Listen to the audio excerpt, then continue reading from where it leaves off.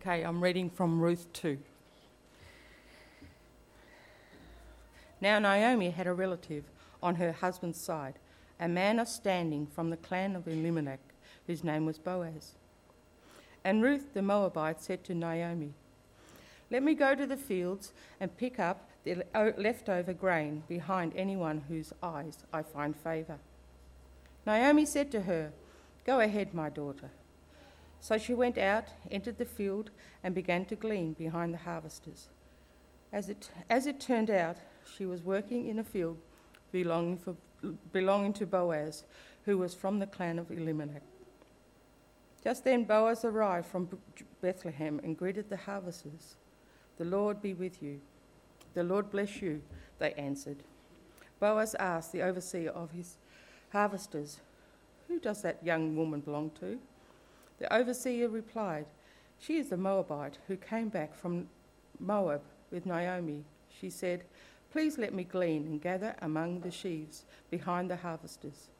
She came into the field and has remained here from morning till now, except for the shortest rest in the shelter. So Boaz said to Ruth, "My daughter, listen to me. Don't go and glean in another field, and don't go away from here. Stay here with the women who work for me. Watch the field where the men are harvesting and follow along after the women.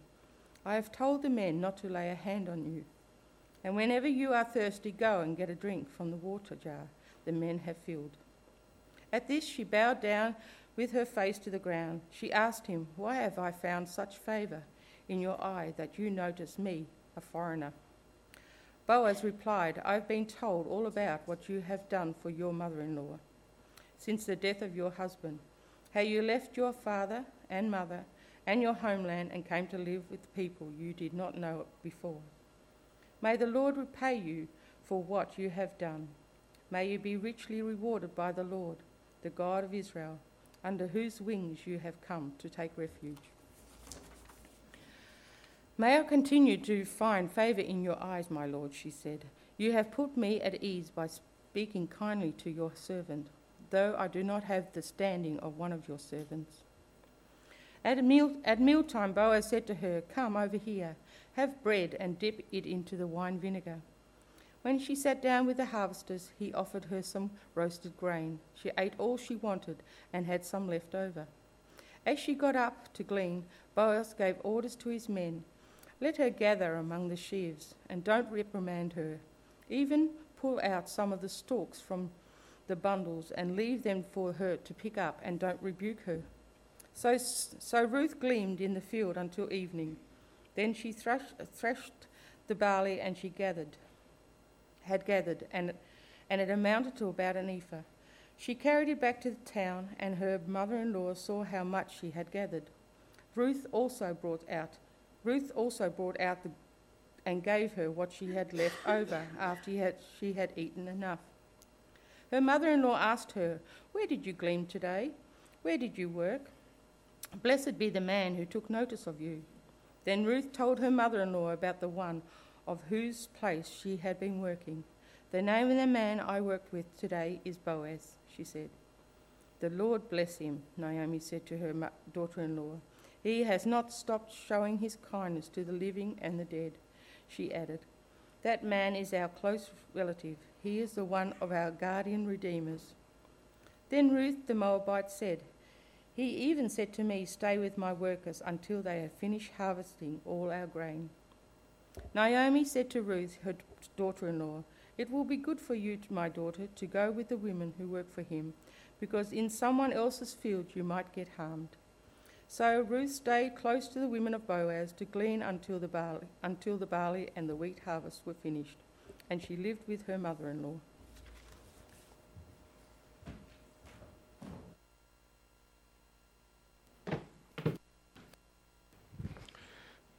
Thanks for that, Carla. Kids, today there is no Pathway Kids, so you are in church with us the whole time.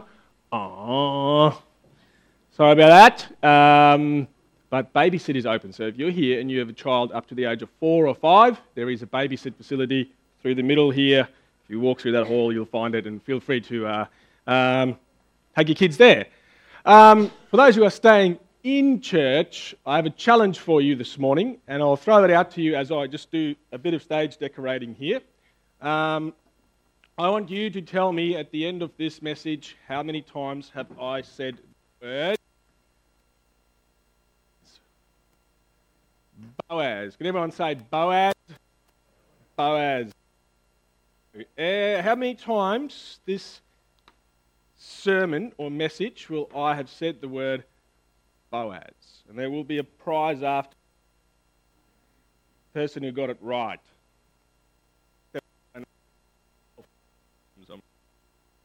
So you pretty much get the prize. And then I have another question for people in here. In one of my favourite movies, Kung Fu Panda, the first one, there is a character that is I think he's a tortoise or a turtle. What is his name? Just yell it out. Anyone know? Oogway, yes. And Oogway says something when in the movie they discover that the dragon warrior that's supposed to be a chosen one that's to make a big defeat is the panda who cannot even sit up straight for all his life. He is the one, the chosen one, and they all doubt him. They say, well, this cannot be. And Oogway says something. He says a key line. What is that key line? No Kung Fu Panda fans? No one else here who watches that movie multiple times a week with their kids? Any ideas? Any hands? What's the key line? There are no accidents, because they all go, this is an accident. This panda cannot be the dragon warrior. If you know the movie, you know how it happened to be. And they all doubt it, and then Oogway just kind of says, there are no accidents. We're in Ruth, book of Ruth, chapter 2. Last week, just to recap, if you weren't here, I'll do a 30-second recap. In chapter 1, we read of a man whose name was Elimelech, his wife Naomi, 2 sons, Mahlon and Chilion. They lived in Bethlehem. There was a famine in Bethlehem. They got to go to a place called Moab. Their people weren't really friendly with the people of Moab. More of that today.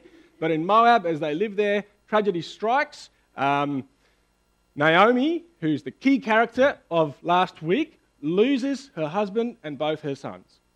She decides, once the famine in Bethlehem has broken, to move back to Bethlehem, and one of her daughters-in-law, Ruth, decides that she's going to commit her life to God and to Naomi. God first, Naomi second.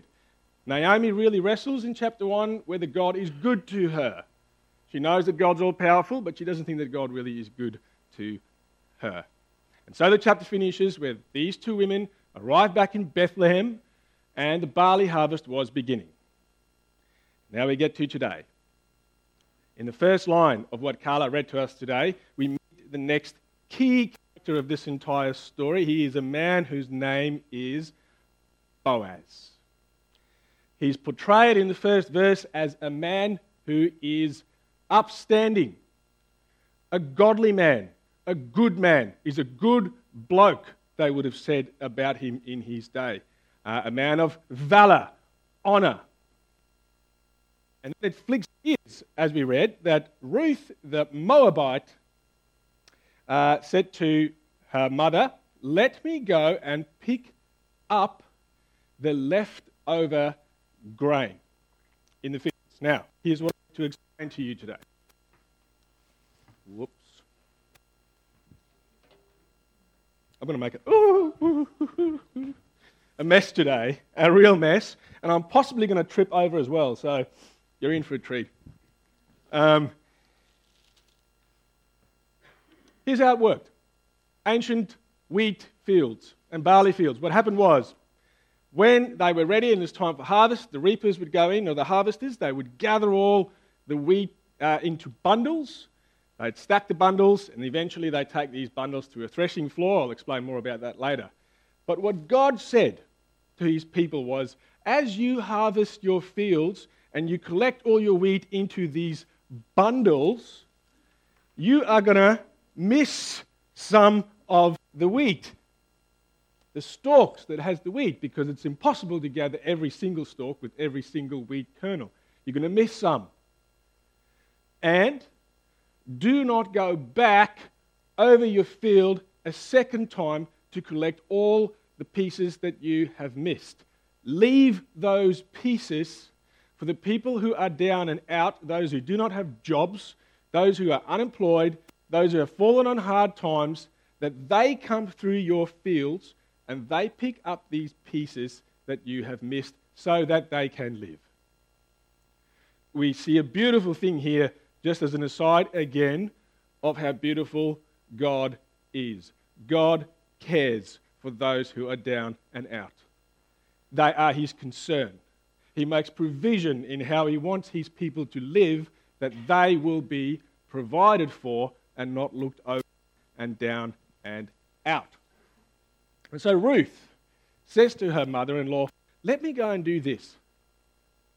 Let me go and pick up leftover grain. And so she goes out, and we read as we carry on, that as it turned out, she happened to stumble across the field of Boaz. We're meant to wonder at this stage in the story, is this an accident?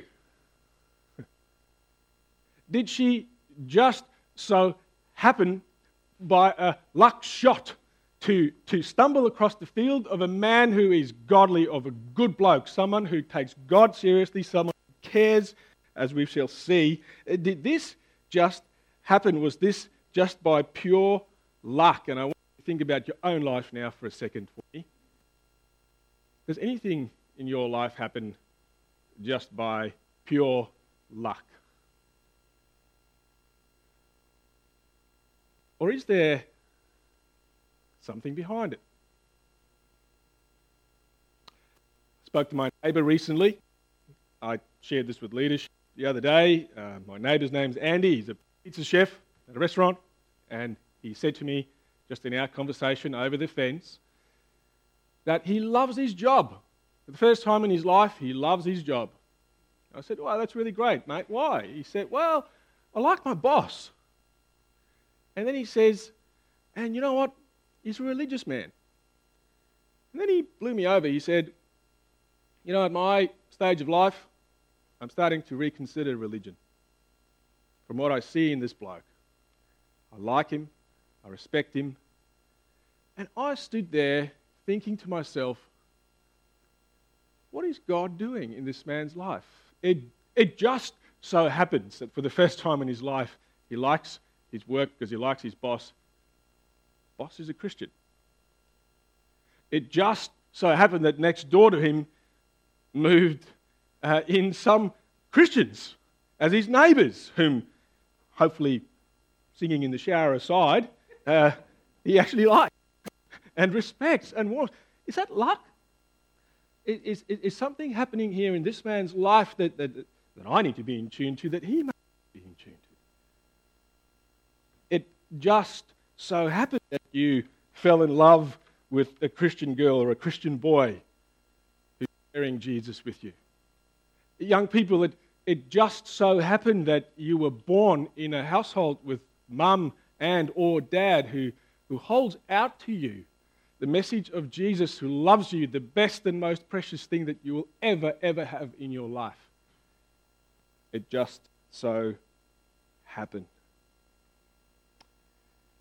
Put it to you that these things have as little to do with luck as the fact that Ruth just so happened to start gleaning in the field of Boaz that day. And the story moves on. Boaz arrives. We see a little bit of his godliness in the way that he greets his men, his workers. The Lord bless you. Honored, the Lord bless you back. And then he asks the question of his foreman, overseer of his harvesters, the guy wearing the hat, and he says, "Who is she?" And he says, "She is the Moabite who came back from Moab with Naomi." She's not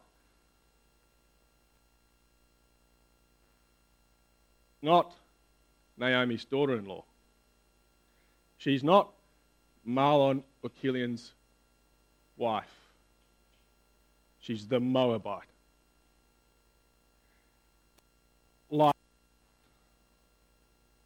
She does not sit with us during recess. She lives on the other side of the river. She doesn't dress like us. She doesn't talk like us. She doesn't think like us. She doesn't behave like us. She is the Moabite.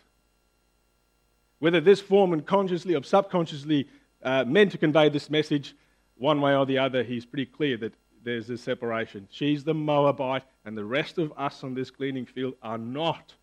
And Boaz now starts to show us why he is this incredible character in the story. Says to Ruth, "Listen to me, don't go and glean in another field. Don't go away from here. I've told the men not to lay a hand on you." A few months ago, we learned of shock and horror of the raping and murdering of comedian Eurydice Dixon in Melbourne. Reality is that at 3 a.m, as a woman alone in a North Carlton park, she was as vulnerable as Ruth, a Moabite, would be on an Israelite gleaning field in the time of the judges. Her life is in incredible danger. She's at risk. She's an incredibly vulnerable person. And Boaz, I like to imagine the scene. Dramatise it in your imagination, please. A pub scene, if you will, sort of flexes his muscles in front of all the boys. I'd like to do that, but I don't have any, so it doesn't work. Flexes his muscles in front of all the boys, and he looks them in the eye and he says, "If any one of you dare to lay a hand on her, you'll have to do with me." It's an incredible scene. What he does, how he puts himself out there and puts her. And we, again, like at so many points in this story, have to ask our question, why do this?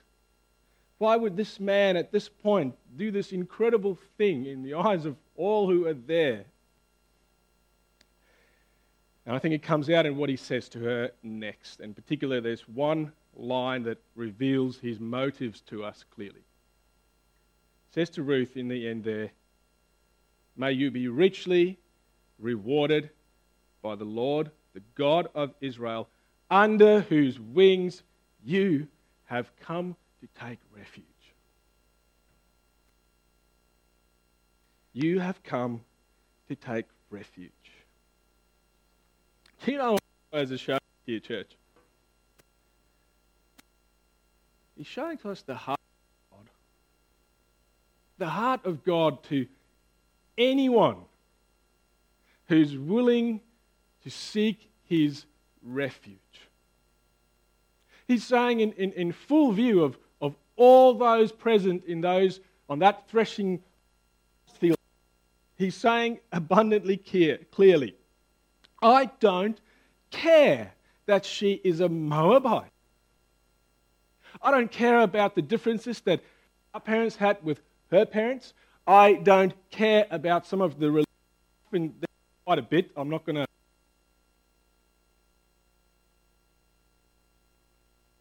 people on that harvest say she shouldn't be us unless she fulfills a certain set of religious criteria to be living and gleaning and working among us. Boaz says, you know what? I don't care. I care about one thing and one thing only. She wants to take refuge under the wings of God. She seeks God. You know, church, I want us to learn two things from this today. The first comes from a recent conversation that I've had with someone who I believe is in the process of becoming a Christian. And our conversation went into the place of where we talked about what does it mean to be a Christian? What does it mean to become a Christian, to become one of us, a non-Moabite? What does it mean? What do you have to do?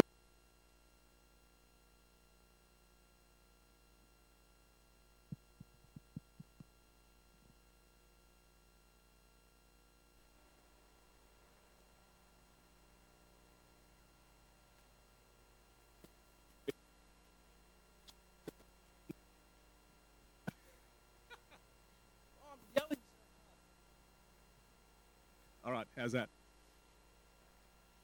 Need to press another button. Hello. I thought to myself, how incredibly have we stuffed up the message that we're meant, as a church, that is, we, to those who do not know God. What does it mean to be one of us? To do to me. It's not true, is it? What do you need to do to become a Christian? God, I want to know you. Seek you. I seek your freedom. I seek your fullness. I seek your forgiveness. I seek it. Thing that everything else in my life does not give me. I seek you. I want. I want you.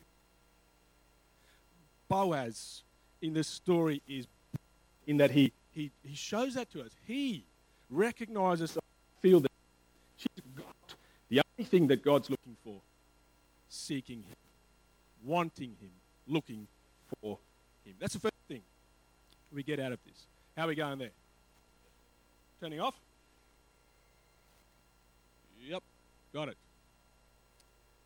Second thing we can learn from this is, quite frankly, why I think a ministry like Eastern Shores Ministries is critical.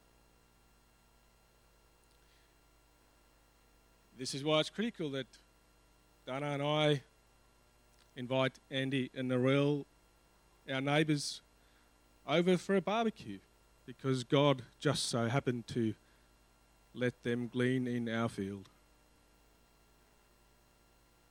This is why it's critical that you and I think and pray and consider who has God put in our fields that just so happen to be there and who may just seek him. That we make time, that we pray, that we put in effort with those whom God just so happen to bring our way. And God is seeking to create an incredibly beautiful community that he calls church. And we, in that community, are to be like Boaz. Bring them in, welcome them in, and put out the right message. But in fact, Boaz shows us more than just that. Story moves on. We read that, I'm not going to read it all, I'll just leave it up there. Boaz shows Ruth increasing hospitality, generosity. At mealtime, he says, come and have a meal with us. He offered her some roasted grain. She ate all she wanted and had some left over. Then, later on, he says to the harvesters, get this, it doesn't sound strange to us, but to them, this would have been insane. They would have never seen anything like this. He says to these harvesters, not only don't touch her as she gleans and picks up the little stalks, let her pick up the stalks that you have dropped, not behind you, among you. In fact, as you tie up the bundles, pull out some of the stalks and drop it on the floor for her to pick up. And I don't know what they would have done, but I bet you that they would have been shocked at this. no one did this. This wasn't done. This lavish generosity, and again, we sort of have to ask, why does he do that? What can we learn from it? I think here's what we can learn. We can learn the difference from this man between dead religion and a living faith that understands the heart of God. Dead religion would have caused Boaz to say at the end of the working day, today I've checked the boxes what my religion wanted me to do. I was kind to this Moabite. I allowed her to pick up leftover grain, to glean as the law prescribes it. I've checked the boxes. Living faith, however, makes him do something totally different. He understands that behind the rules, behind the laws, behind the customs, there is a spirit and a desire of God's, and it's this. It's God's desire for the complete well-being of those who come to seek refuge in Him. Dead religion creates a witness that says to others, if you want to be a Christian, do to others what you have them do to you. Living faith creates a witness that says to others, you know what, I found shelter under the wings of the Almighty, and He can shelter you too. In fact, I will extend His shelter over you through my means. Come. Living faith, dead religion. Story for today is nearing conclusion. Ruth goes home, shares all this with Naomi, then we read this from Naomi. Your translation in your Bible doesn't serve you really well, so I'm giving you another one in that slide. This is what Naomi says. Blessed be the man who took notice of you.